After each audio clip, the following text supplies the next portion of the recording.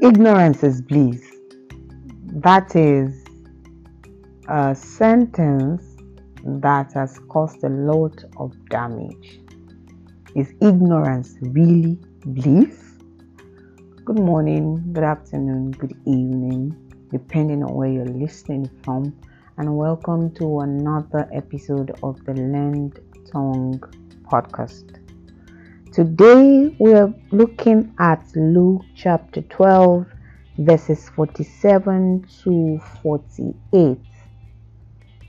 And that servant who knew his master's will and did not prepare himself or do according to his will shall be beaten with many stripes. But he who did not know, yet committed things deserving of stripes, shall be beaten with few.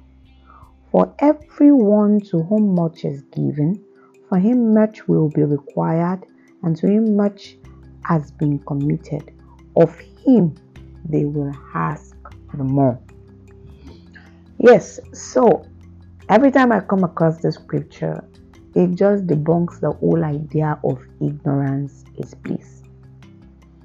You might want to read from verses 35 in your own, talking about a master committing an assignment to his servants, going on a journey.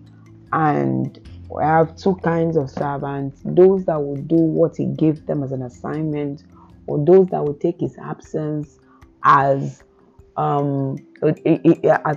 liberty to do what they want to do, thinking that when it's almost time for him to come, they're going to get to do the right thing, not knowing that he is going to come unaware. However, the last two verses, said, and that servant who knew his master's will. All right. And the other one, the one who did not know. So we have two kinds of servants. One knows the master's will. One doesn't know. However, there are stripes for each. Why will they receive stripes? That is, if the one that knows fails to do in accordance to what he knows. And that brings us to a question. Like, what do you know? What do you and I know? So for every knowledge we have, we're going to be held accountable for what we did with that knowledge. So if we have a knowledge of something and we fail to act appropriately, we will be held responsible for that. And coming to our walk with the Lord, what would He have us do per time? Do you know? Has God told you some things? Has He given you some assignments and you're not done? He said there is